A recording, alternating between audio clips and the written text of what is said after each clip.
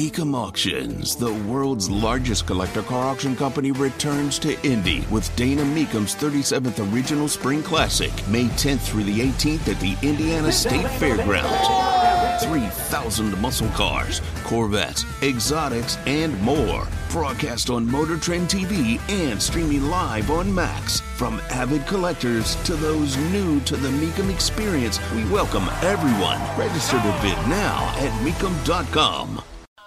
VB, that is something that everyone is waiting to see what happens when markets open tomorrow morning. As a member of Congress, do you think that they should get bailed out by the federal government? It's still very early to see or say what the ramifications are going to be. That was a unique bank that mostly served startups in Silicon Valley. And those customers, have been hit by inflation. They've been hit by interest rates. They're low on cash. There was also, it sounds like, a panic run by some of their larger companies last week. The CEO sold himself millions of dollars of stock and gave his employees, I read this morning, bonuses right before the government took over the bank. We cannot keep bailing out private companies because there's no consequences to their actions. That's Representative Nancy Mace, and she is absolutely correct about the idea of consequences to actions. She's also correct about the bonuses. Not only did they sell stock on the executive team, all the executives and others got bonuses just a couple of weeks ago. Tony Katz, 93 WIBC, good morning. And then the whole bank collapses because they don't have the money to cover their depositors. There's a difference between the companies that utilize the bank and the depositors of the bank. And just really quickly, as we've seen Silicon Valley Bank collapsing over $200 billion utilized in Silicon Valley, where were the regulators is the question. This is a regulation question, and who's actually watching, who watches the watchman. But if we're talking about those people who invested in the bank, the actual investors into the bank, putting large-scale dollars in the bank, you weren't aware that this bank was not on the up and up. You weren't looking at their balance sheets. Were you not a savvy investor? You're supposed to be. And that's on you. But if you're, let's say, a vendor on Etsy, because Etsy used Silicon Valley Bank, and people Thursday and Friday were not getting their payments. Etsy could not get vendors their payments. You buy something on Etsy, it's running through that bank, and then it's heading to the vendor. Couldn't send it. The money wasn't there. Well, that's a scary situation. What does that vendor do? All of those types of transactions and all those types of people, they're going to be made whole.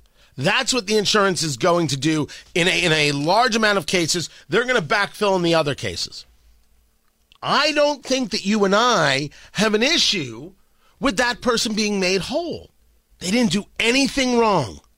And now all of a sudden, do they lose just some transactions or do they lose a whole business?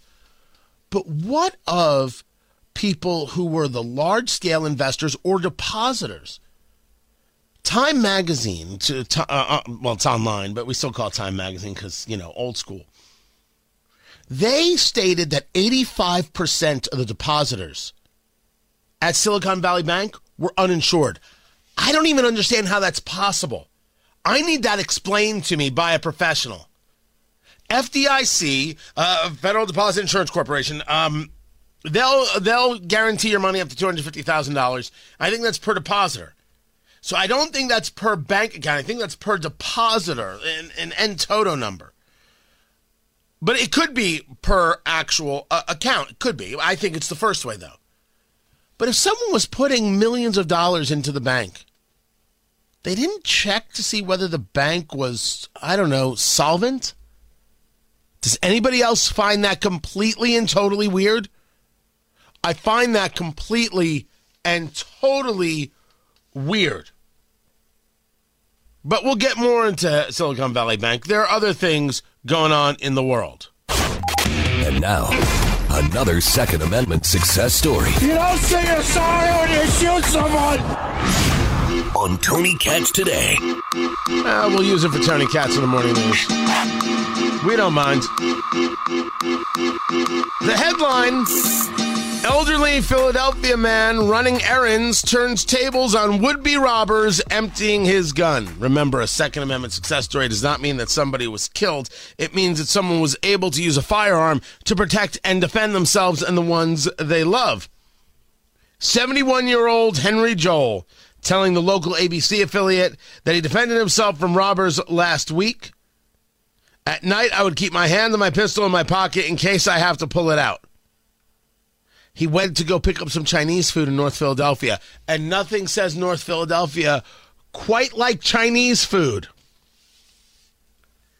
He gets confronted on what they call North 10th Street, two men coming out of a breezeway, and he gets confronted.